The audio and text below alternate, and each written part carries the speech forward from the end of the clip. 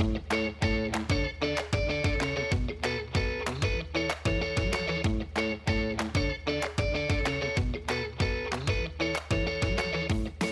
to Uncorked, another podcast brought to you by Team Corker. And recording these every darn week just doesn't get old. No, it's so fun to be in these conversations with you because, most people think that we talk all the time. And the reality is it's like we're actually working with our clients all the time. And, this little slice of our week is actually really nice to just be like, oh, hey, let's be in conversation about something. And then we record it and share with the world. It's podcast o'clock. Podcast o'clock. Well, today we are recording a topic that feels very relevant with this beautiful heat wave that has come through the Pacific Northwest. It has been smoking hot in Vancouver. And with the sunshine, admittedly, people wonder, is everybody on a patio? Is anybody getting work done? Is it just holidays with a Z? So it feels timely to talk about productivity over the summer. Okay. And I thought especially wonderful because you are usually busy all season long. Every season you can find Matt Corker to be full. And I wanted to know how the summer is feeling for you right now, bro.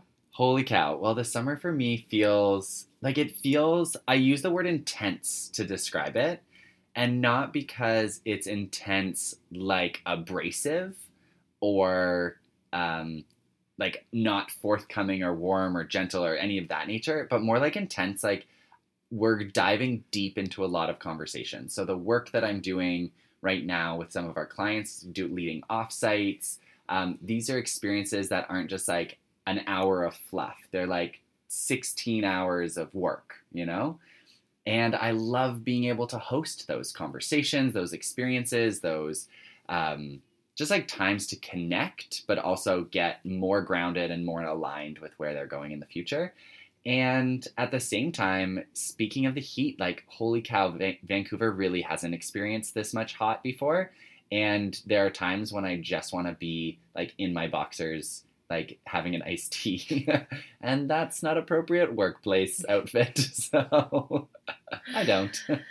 Yeah, so to that point, it's a time in the summer where we're finding clients are diving into development work. It's not just the summer party, it's the let's bring the team together and do something meaningful, more than on a patio. Yeah. And we are lucky and grateful to be full up with client work. And undeniably, the intensity of the sunshine also has us saying, wouldn't it be nice to be sitting on a patio? Mm-hmm. So, well, pause. Wouldn't it be nice to be sitting on a patio? Ironman Canada was just happened. And, you could have been sitting on a patio, but instead you also took the seat of Iron Tribe cheerleader and led the pack this year to cheer on some of your favorite racers. So what was it like? What did you learn from Ironman Canada in terms of like the summer intensity? Holy cow. I mean, Ironman cheering for Ironman is a whole new experience. And Ironman takes place on a Sunday. And so what I would say was a bit different than Monday to Friday, the Monday to Friday desire to sit on a patio, so to speak. I think I've actually quenched my Monday to Friday patio by keeping early morning workouts a priority. So as long as I get a hit of vitamin D first thing in the morning, whether I'm running or I'm at kids' pool, I feel like I'm good. I'm like, my heart rate's been elevated. I've already got a tan before 8 o'clock in the morning. Like, put me in the office. I'm good to go. But then fast forward to the weekend when I find I really need to recharge. And my problem with the sunshine is that I don't recharge on the weekend because it's too nice out. Yeah. I just have to keep going. It's so great. And Ironman Canada was no exception. The weekend was full. And by Monday, I was hungover. I was hungover on cheering. My heart and emotions were just, it was so raw. It was such an experience. And I was like, oh, when you live all out for 7 days, there's no time to recover. And I think it's really interesting because I actually saw a post online from Mel Brittner. Shout out to Mel Brittner / Mackenzie. And she posted about how in the summer, there's this expectation for you to like live it up so much more than any other time. And maybe it's a Canadian thing because we have darker, cooler winters, and so this sunshine is rarer in our life. I wonder if it would be the same if someone living like closer to the south would be like would experience this. Like, right. Is that what you experience in the summer in LA? Question mark. Yeah. You know, if it's like palm trees all year round. Totally. And at the same time, it's like, to your point, how do you take care of yourself? Oh my gosh. To make sure, like, you still go to bed at 8:00 every night. Well, the problem, like, these are real conversations. This is the piece of it that I spend what feels like a lot of time training in the dark inside. So when I can train outside in the sunshine, it feels like luxury. I never want to miss that. Yeah. It's also hard because the sun is still up when I want to go to bed. Right. And so it changes my patterns of things. And then how does that impact my work when it feels like every day is so long? And to Mel's point, I just need to find time to recharge. And what I haven't done a good job at is just say it can be as sunny as you want. Like, I'm off to bed. Or it can be a beautiful sunny Saturday. I don't have to go hike a mountain. Just chill out. Yeah. And I think it's awesome that we can talk about this because it all comes back to how do I show up on Wednesday. And if I haven't taken care of myself on Saturday, I feel it on Wednesday.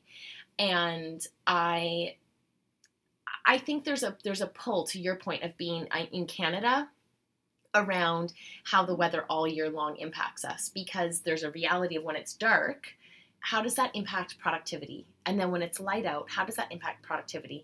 It brings up a question for me to ask you, bro, around how do you suggest, or do you work any differently in the sunshine, in the summer, to sort of serve your either habits or workflow that works best for you?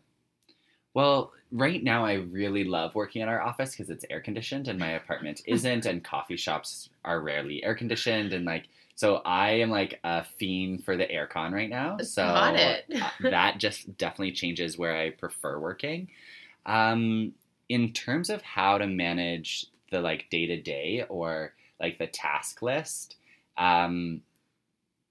I would say that now more than ever, I experience more on my to-do list than less on my to-do list.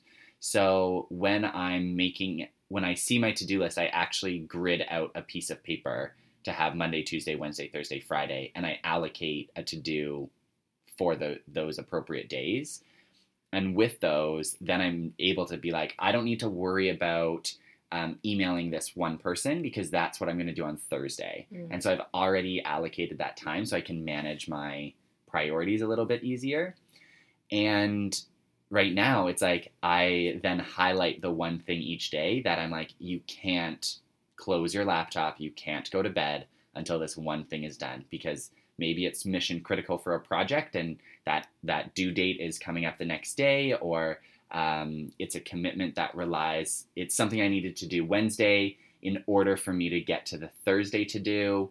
And so I find that how I manage my time is with a lot more rigor than ever before. Right. So when I think about summer and productivity, a few things that came up for me were the fact that I would plan. In the past, the summer has been typically a little bit slower for our business. So I would plan certain projects that might not be client-facing to happen in the summer. And now all of those get put to the back burner because we are full on client work. And what I recognize is there's no seasonality. I feel very acutely aware to do it now or find a way to get it done. The idea that you can put it off to a quote-unquote slower time of the business is not the summer. So I need to relook at these summer project lists that need to get accomplished while we're full. Part one. Part two is that I've certainly found my energy is high in the morning. So even if that means I'm setting an alarm clock an hour earlier because the sun is up an hour earlier, I find I'm exceptionally productive earlier in the day and maximizing when the sun rises up. I want to be up and I want to be doing work. So that feels amazing. And So there's a third thing that I have found that helps my productivity in the summer big time, and that is without feeling overly responsible, but responsible for managing people's vacation. So instead of assuming that when they're back from vacation, they will happily read through their sea of emails in their inbox, I make a note in my calendar when the person will be back and follow up with them accordingly. So I feel like it's a little bit of calendar Jenga, and it feels like I stay responsible while clients and candidates and conversations might be on summer holiday. Mm-hmm. And it doesn't feel as relevant outside of the summer. Yet in the summer, it feels exceptional. Well, I also feel like during the fall and winter, whenever I travel or whenever I'm out of the office, that I'm still checking in. Like there's this assumption that I'm just going to keep like my finger on the pulse. And I feel like that's a common experience when I talk to different business owners and different leaders of teams.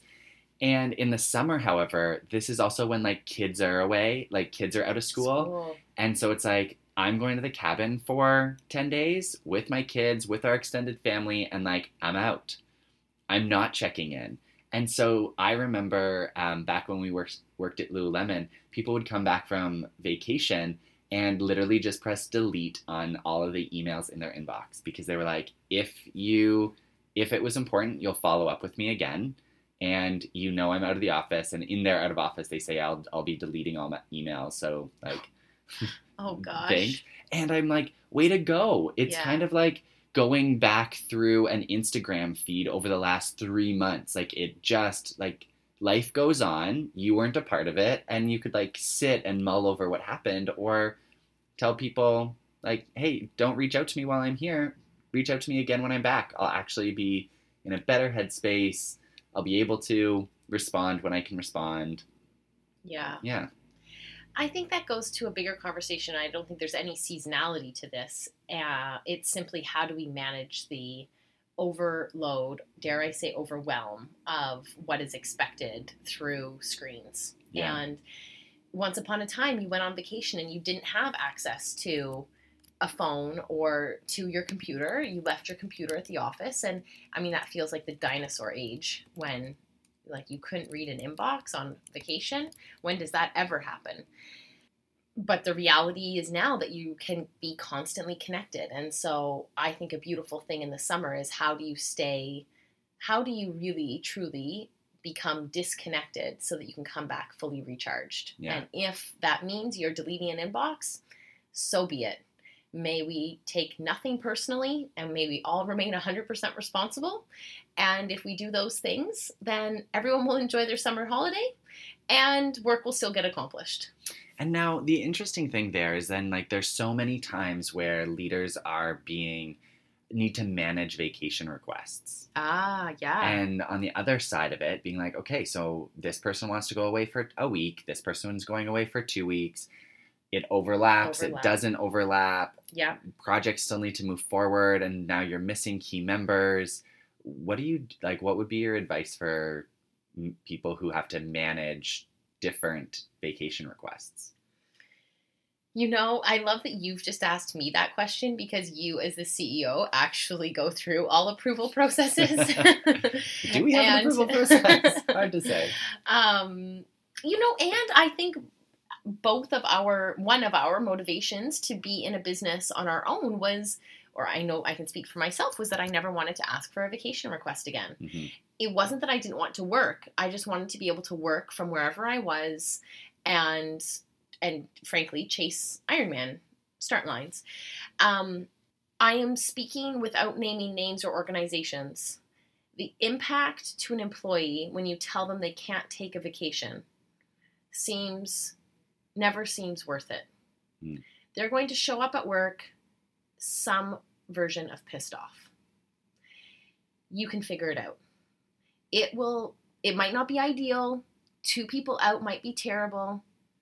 I'm certain whether you're a team of 5 or you're a team of 500, you can figure it out. Yeah. And I think that it's not about asking for 2 people. It's not about 2 people asking for vacation. It's about having your team or your company set up so that 2 people could quit If they quit on the same day, what do you do? Yeah. If they're asking for vacation, I mean, this could be completely incorrect, but I'm like, let them be responsible and figure it out. Yeah. Because the last thing you want is a disgruntled person, frankly, wasting time sitting in the desk because you said no. Yeah. You can make very bold requests of that person that they have certain things accomplished before they go. They might have to work around the clock before they can take the vacation, but all of that is worth it, I think. And I don't think that is summer dependent. Yeah. I remember one of the best practices that I loved on my teams were who has the decision-making authority when you're gone. Oh, great. And so it's like, if the project is still going on, who is then up to speed enough to step into whatever conversations you're going to be missing? And do they have the decision-making authority? Yeah. Or if you're keeping it, you're like putting a project or a conversation at risk of slowing down or of taking a pause with you. And the other thing that I think I'm super passionate about and realize on our team is we have a calendar of here's what's going on each month. And so just by looking at it, we can see, okay, this is who's responsible for getting all this stuff done. And that's on top of all of the client work that we can predict and sometimes not often predict what's coming down the pipe. And so with that, like I can look and be like, okay, this month, probably not a good time to take off. And when your people have visibility into workload, projects coming up, projects that need to be completed by a certain date, and that are held A, responsible, but are B, inspired by that work, they're like, of course I want to see this project come to fruition. Of course I want to see this do well. And sometimes that will be, and I'm going to schedule in a vacation because after this key milestone, I'm going to need a break to come back recharged. And other times it's like, I'm going to take a break when it's done so that I can make sure I get to the finish line all in one piece. Totally. I want us to touch on one more topic, and you sent a note out from one of your mentors, Suzanne Conrad, about the power of setting goals as memories. Yeah, she framed it as a goal is a memory waiting to be remembered, essentially, or waiting to be realized. And I think the summer is a perfect time for that conversation. It's a time where it can be very easy to create memories. Yeah. What do you think about setting goals in the summer? You know, the first time that I really, truly ever set goals was with my good buds, Zoe and Andrew Haas, and we went up to Whistler and sat by Lost Lake. And it was the perfect setting. Big blue open sky, big open water, and it just allowed me to think a little bit more expansively. And so I think that the summer is a perfect time to relook at goals, to spend some time outside in nature and not indoors in fluorescent lighting, and really think like, what would my ideal life look like? And when we're outside and in that type of environment, sometimes things become a little bit more clear. And this is also the time of the year to like hunker down and get stuff done. Mm. So maybe it's not about re-looking at your goals in a space of rewriting your goals, but more of, okay, time to dust them off if I kept them hidden away in January, and now with more daylight, more energy, more fire in this season, how can I harness that natural momentum and get something done? How do I do one more thing that gets me one step closer to that goal that I said I'd have completed by the end of this year? I love it. I love it. I think it is a season of intensity. As you say, the heat is magic, and my wish is that we enjoy it with the same intention as we do on January 1st to goals. And when you think it's a great day to sit and have too many drinks, just go for a run first and drink some more water. And wear sunscreen. What's making your heart beat faster? Bro, we touched on this already. Being a witness to Ironman Canada was truly phenomenal. It was a male-only pro race, so there wasn't a female pro race, which meant we were on the side. I was with my coach Jasper Blake and the B78 coaching crew, and being a witness to human potential, being a witness to real life that wasn't on Instagram, that wasn't filtered, that was raw, that was real.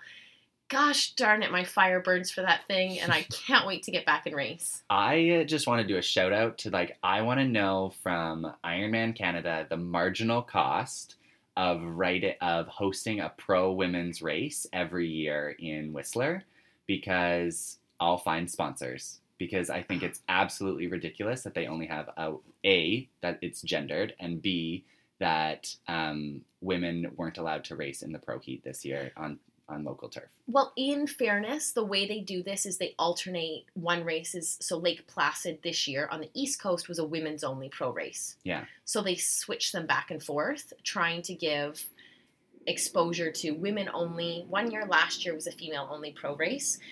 The problem is that I just want to be out there racing. Yeah, and I think why not have 2 opportunities to race for everyone who's a pro? Always. So just let me know. Anyone listening, tell me the marginal cost of hosting another slew of athletes. We'll sponsor them. And we'll get sponsors. So you heard it here first. Bro, what's making your heart beat faster? What's making my heart beat faster? You know what? I am really excited about the Vancouver Queer Film Fest. Cool. Chad is on the board, and the programming looks phenomenal.